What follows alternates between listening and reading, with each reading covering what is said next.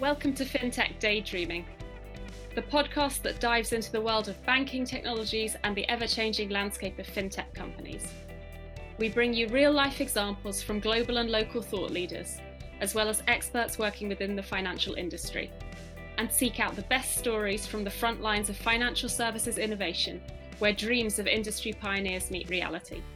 Hosted by Paul Krogdahl and Ville Sontu, this is FinTech Daydreaming.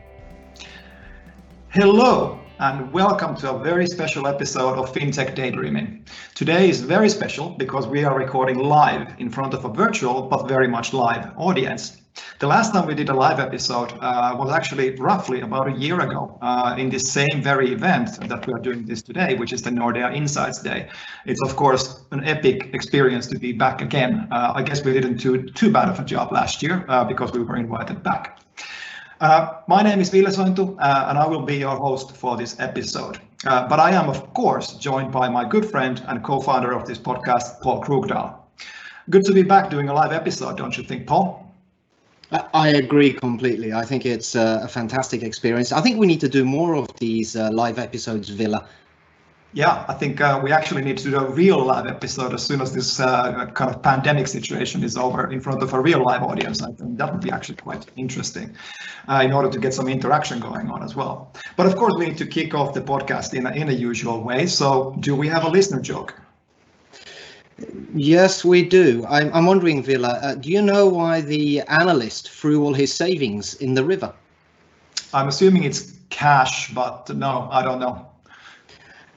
He was analyzing his cash flow. Okay, that's like worth a slow clap maybe. So I can imagine the audience is doing the exact same reaction on that. So thank you. Our listener jokes are a bit of a signature of our podcast, and we definitely enjoy all of them, for better or worse, and keep them coming. We love them all. Now, I should let listeners know that we're going to do a bit of a condensed episode today because of the constraints of this live environment. So I'm going to have to move us directly to our topic of today and, of course, our dear guest. Today, we will be talking about the currently white-hot topic of embedded finance and platformification of banking. To tell us all about it, we're excited to have Paolo Cironi as our guest for this special live episode. Paolo is IBM's global research lead for financial services, and along his day job of working with leading financial institutions of the world, Paolo is an elected member of IBM's Industry Academy and has authored several well-known books on financial technology and innovation. Paolo is also the co-host of Breaking Banks Europe, which is of course one of the world's most popular fintech podcasts. And I also heard some unverified rumors that they might have one or two listeners more than our podcast. But again, let's leave it at that. I think it's fine. But welcome to the show, Paolo. How are you doing today?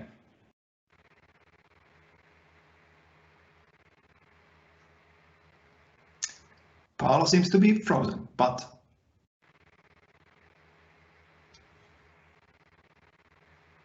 Are we having technology problems? yes, we are. Of course, this is like the real live episode experience where we're actually, of course, going to have some connectivity problems in here. Yes. But let's keep the show going. I think while we wait for Paolo to join again, what is your thinking around banking platforms and embedded finance to kind of set the scene for Paolo to come in, Paul? Well, as you know, Ville, I have a fairly strong point of view that the future of banking will be dominated by platforms going forwards. It doesn't necessarily mean that every single bank will become a platform business, but I think every bank will have to make a decision as to how they're going to interact and operate in the future in a predominantly platform economy.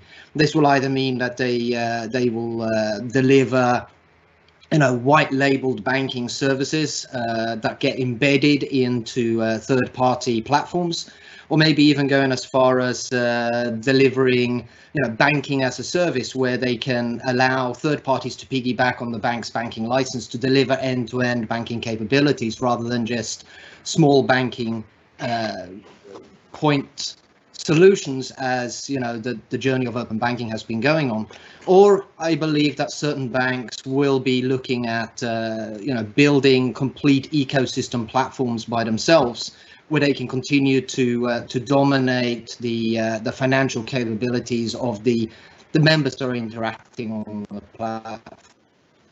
Yep. I believe that Paolo is along the sort of same lines and has written several books on this subject, with a book coming out, I believe, in October this year. But hopefully he will join us again quite soon and be able to give us some insights on that. Oh, if you hear me, I'm back. Yes, I can. I'll keep the video off because the line is a bit unstable, and I need to warn the audience that there is a virus spreading in the Nordics. It's British humor, hearing from the joke you had at the very beginning. There we go. Good to have you back with us, Paolo. I think this is kind of a true evidence that this is a live episode because we're having technical problems. But yeah, this is actually pretty cool. So Paolo, now that we have you back online, I was about to ask you, how are you? So let's start with that. How are you, Paolo? I'm fine, thanks. Great, and really great to have you with us. And now that we have you with us, let's get to the topic of hearing your views into this topic of embedded finance and platformification in general. Now, in modern service creation and development, there's always this mantra of putting the customer first, focus on the why. But in your book, Paolo, The Financial Market Transparency, you introduced the concept of the rational economic actor, so what you call Homo economicus, and how this contrasts to the real world, i.e. us Homo sapiens, who are actually feeling and emotional kind of people. So can you tell us a little bit more about this kind of thinking in your book? Well, Ville put it this way: if you want to build a nuclear plant of a quantum computer, you need a good theory. Now, economics is not really a science, but it needs a good theory.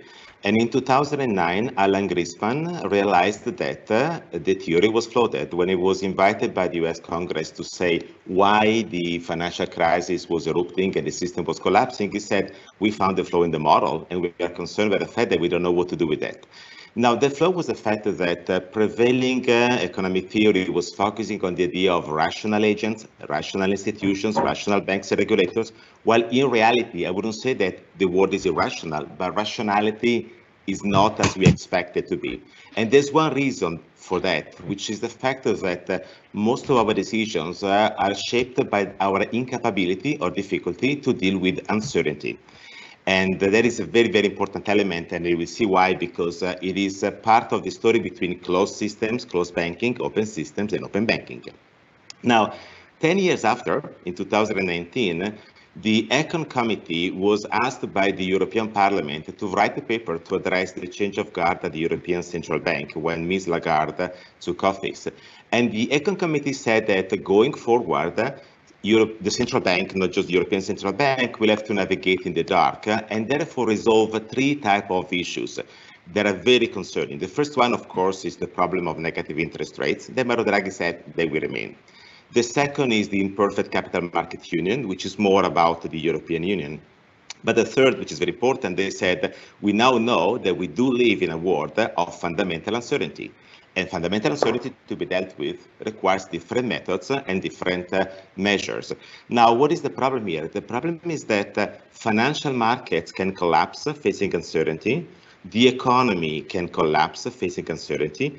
Now, markets, financial markets, and economies are platforms. So platforms can collapse facing uncertainty.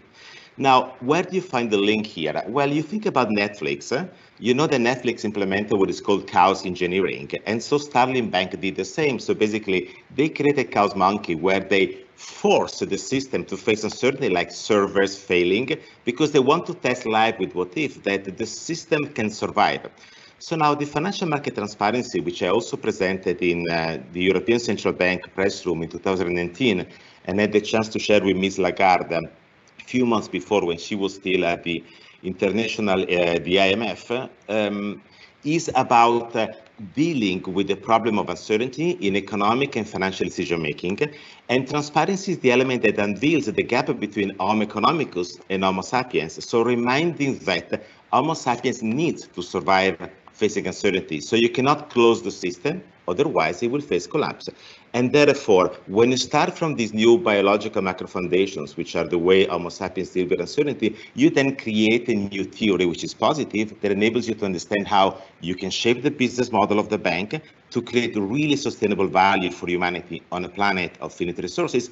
And you understand the shift between closed banking, closed architectures, and open banking and open architectures, because you need to stay adaptive and nimble facing uncertain market conditions.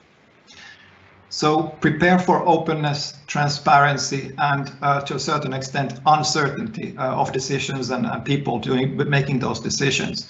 But I mean, that implies that you're going to still going to have a kind of a digital but personal relationship in banking quite a bit.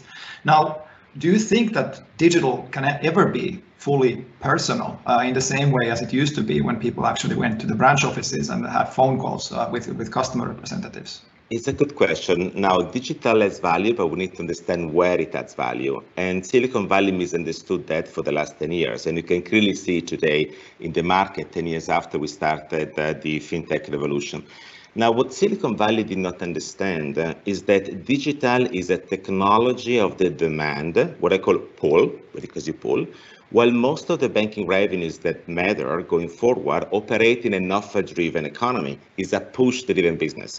I give you an example with grocery. Grocery is a pull mechanism. Amazon is a pull mechanism, because when I go to the supermarket every Saturday, and my wife wants me to do the grocery, I'm happy to do that. I pull from the shelf my Italian pasta, my milk, my soya beans. And then I see an advertisement of George Clooney shampooing his beard with a new shampoo. And I see, Ville, you have a beard too, and so pal, and I'm sure that you bought the same shampoo because your beard is shining. Now, that's pushed to me by Procter & Gamble. But when I get to the cashier, 95% of the things I buy are always the same skimmed milk, the same strawberry yogurt, because I'm very self-directed, right? There's a lot of money spent in advertisement to change my habits. And when you do that, you win because grocery is a hooking mechanism. However, very few people Google when they have to make an investment decision for the long term or the pension planning. They tend to talk to a person. That is investment management or insurance, right? So that's where we start seeing the problem, because we need to find a way to push an offer-driven economy onto a pull-driven technology. Now, you can see that clearly when you look at the fintech ecosystem. If you think about a bank, a banking group like Nordea, you have payment, credit, investment products, and insurance. Now, payment and credit are very pull-oriented. They are demand-driven because you buy something, so you know the value. You get the money for the mortgage, you buy the house, right? There might be some complexities when you have your optionalities inside, but typically it's more self-directed. While investment management in insurance is not. If you have to buy a life insurance, you need to think about your death. So it's difficult for me to do that on digital, right? So it's easier in a personal conversation.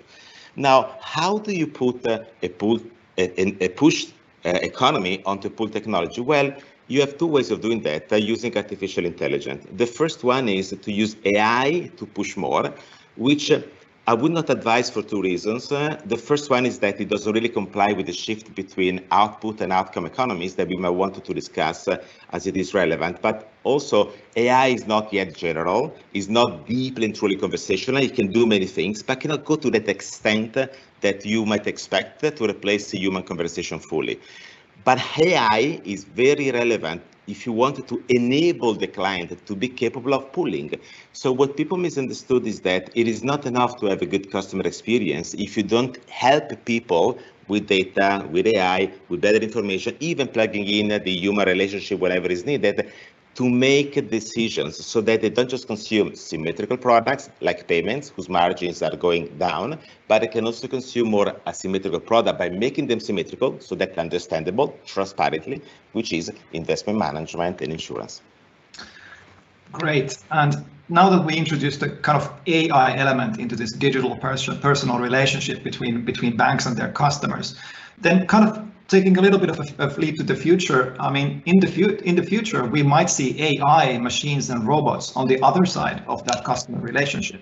So how does that thinking work there? What if there's an AI also on the other side, and it basically becomes you should call them rational thinkers as opposed to Homo sapiens? Well, That is another problem, Ville. Let me jump into that. AI is a mathematical optimization engine, one way or the other. And also AI has to face uncertainty. Forgetting that AI has to face uncertainty forces AI to collapse in the end as well. And you don't want your complex system to collapse. That's why many people in the research centers are trying to figure out how to make uncertainty endogenous into the algorithm, because the big data does not contain the future, not in investment management, nor in different decision making. And that is also the reason why we always advocate for AI to be an assistant to human decisions when it comes to complex element.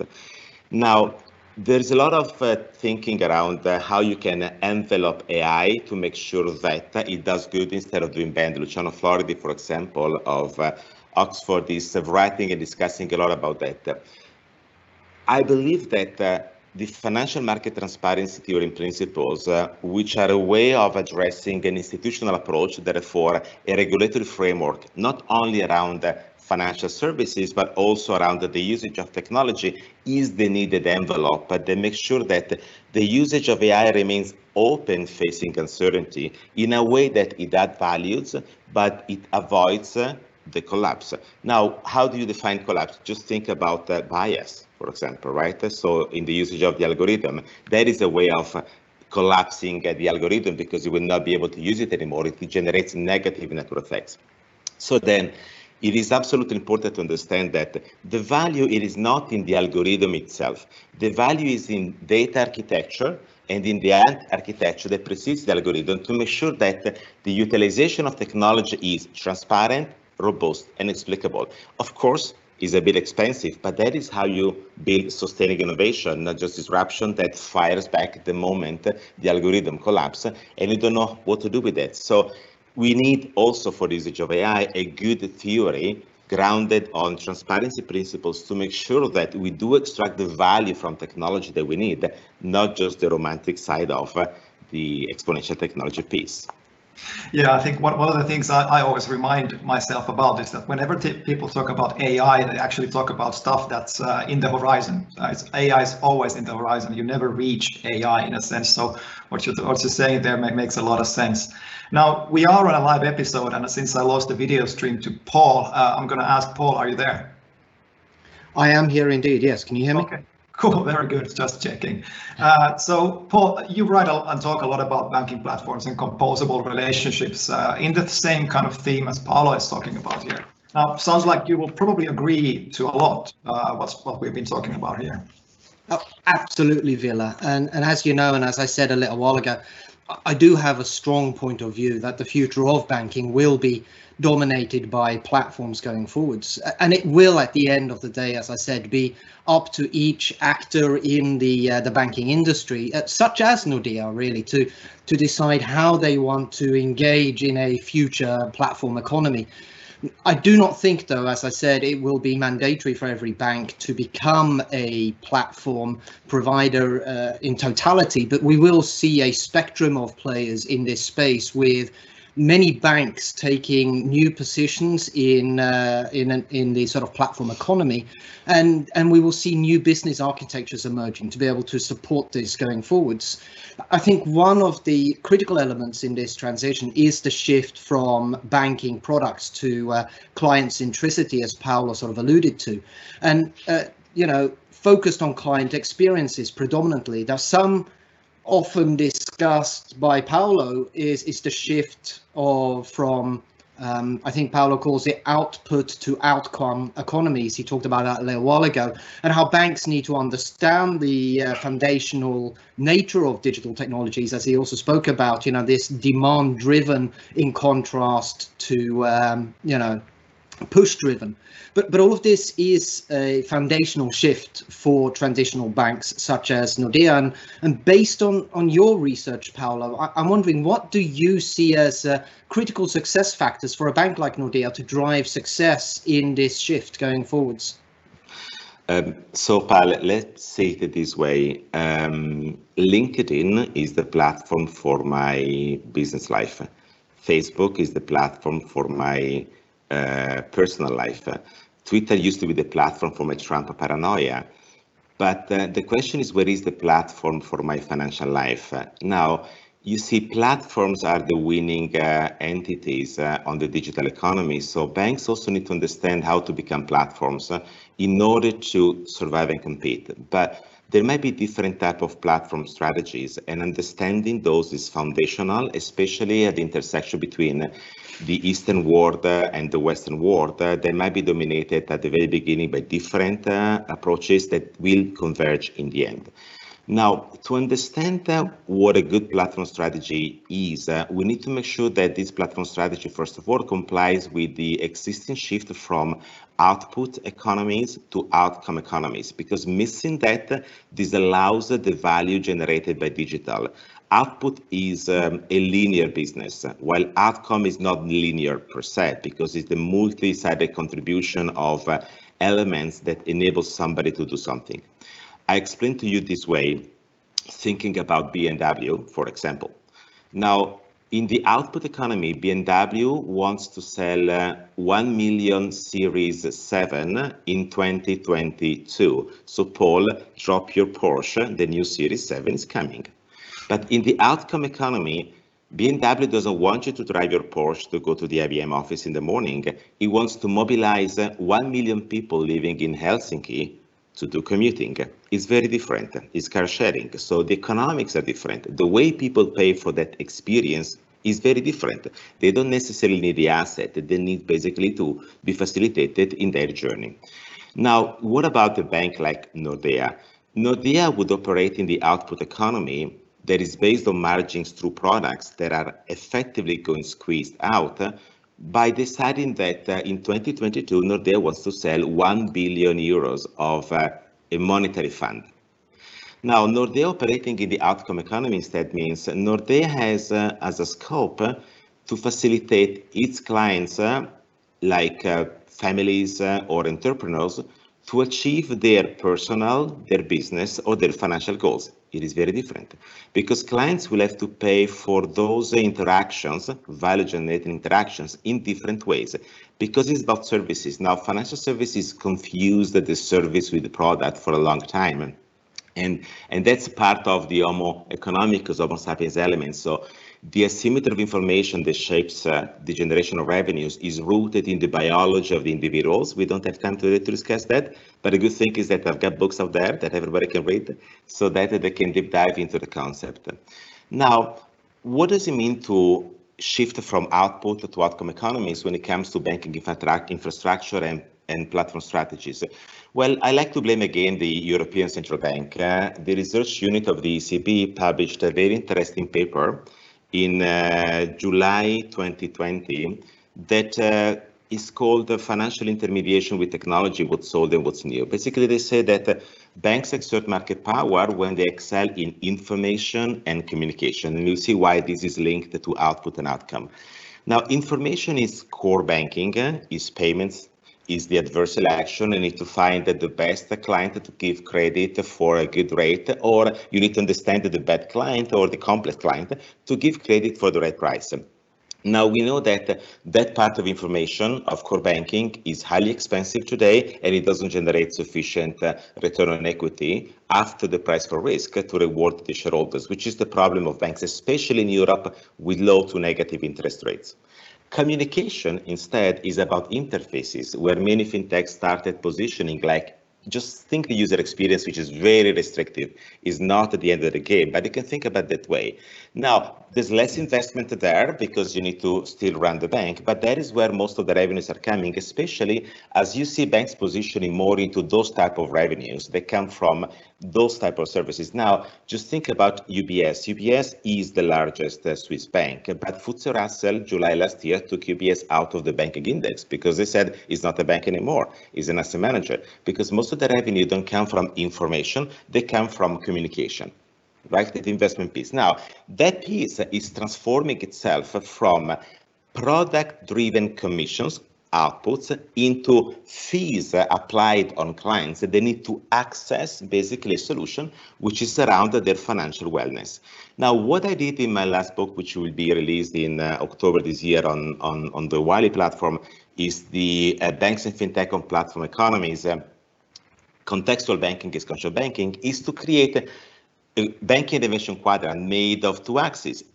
information quotient and communication quotient. And here I'm explaining that by sliding on this axis, increasing the intensity of the information quotient, you can box out from the corner where the core banking now is positioned and find new ways to generate value of information with open data architecture, open finance, open ecosystems by contextualizing those pieces inside adjacent ecosystems. So basically interacting of building non-banking platforms. A good example from the IBM portfolio of clients, SBI Yono, State Bank of India. Today there is also the Data Virtual Forum of IBM, our client will talk there, so I invite you after this talk to join because you will hear how you can slide on information to generate value in the platform economy.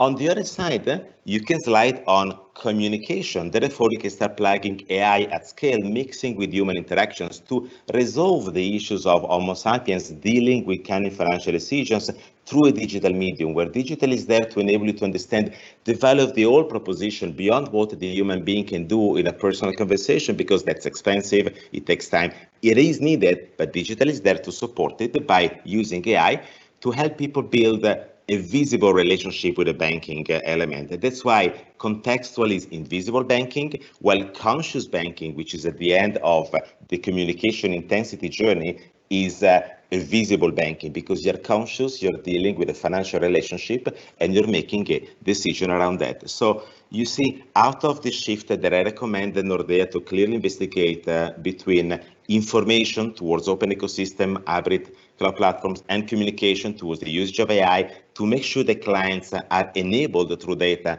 to make financial decisions instead of being pushed without understanding. I do believe that you can define your journey towards conscious banking and contextual banking. To conclude, you now see more conscious banking examples in Asia, where you have the shift towards information because less regulation, the financial inclusion opportunities, and so forth. You see the shift towards conscious banking more in Europe and in the Western world. UBS, for example, Morgan Stanley, just to drop names, right? I'm not just advocating for, or endorsing one bank to the other, but you can think what Goldman Sachs is trying to do.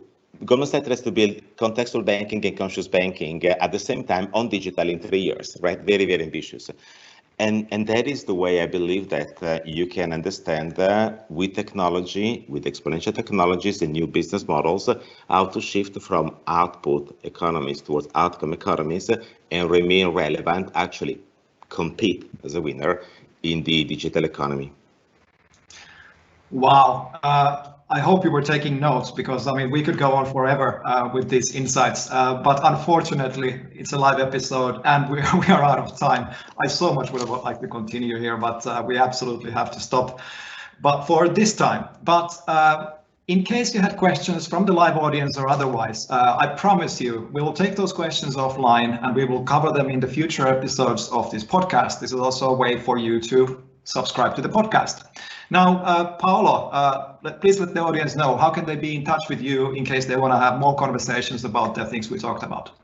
Well, they can reach out directly. They can connect on LinkedIn, where I have a lot of public conversations. So Paolo Cironi there. They can check my profile and work on my personal website, thepcironi.com, like the Financial Times. And if they want to see also my work at IBM, they can check ibm.com/IBV, the Institute for Business Value, where they find further research and conversations around the banking and financial markets. Great stuff. Thank you to the live audience. Thank you to our listeners. You can reach us at all of our social media channels and emails as always. And Paul and I will be back in 2 weeks' time with a new guest. So see you all then. And this has been FinTech Daydreaming.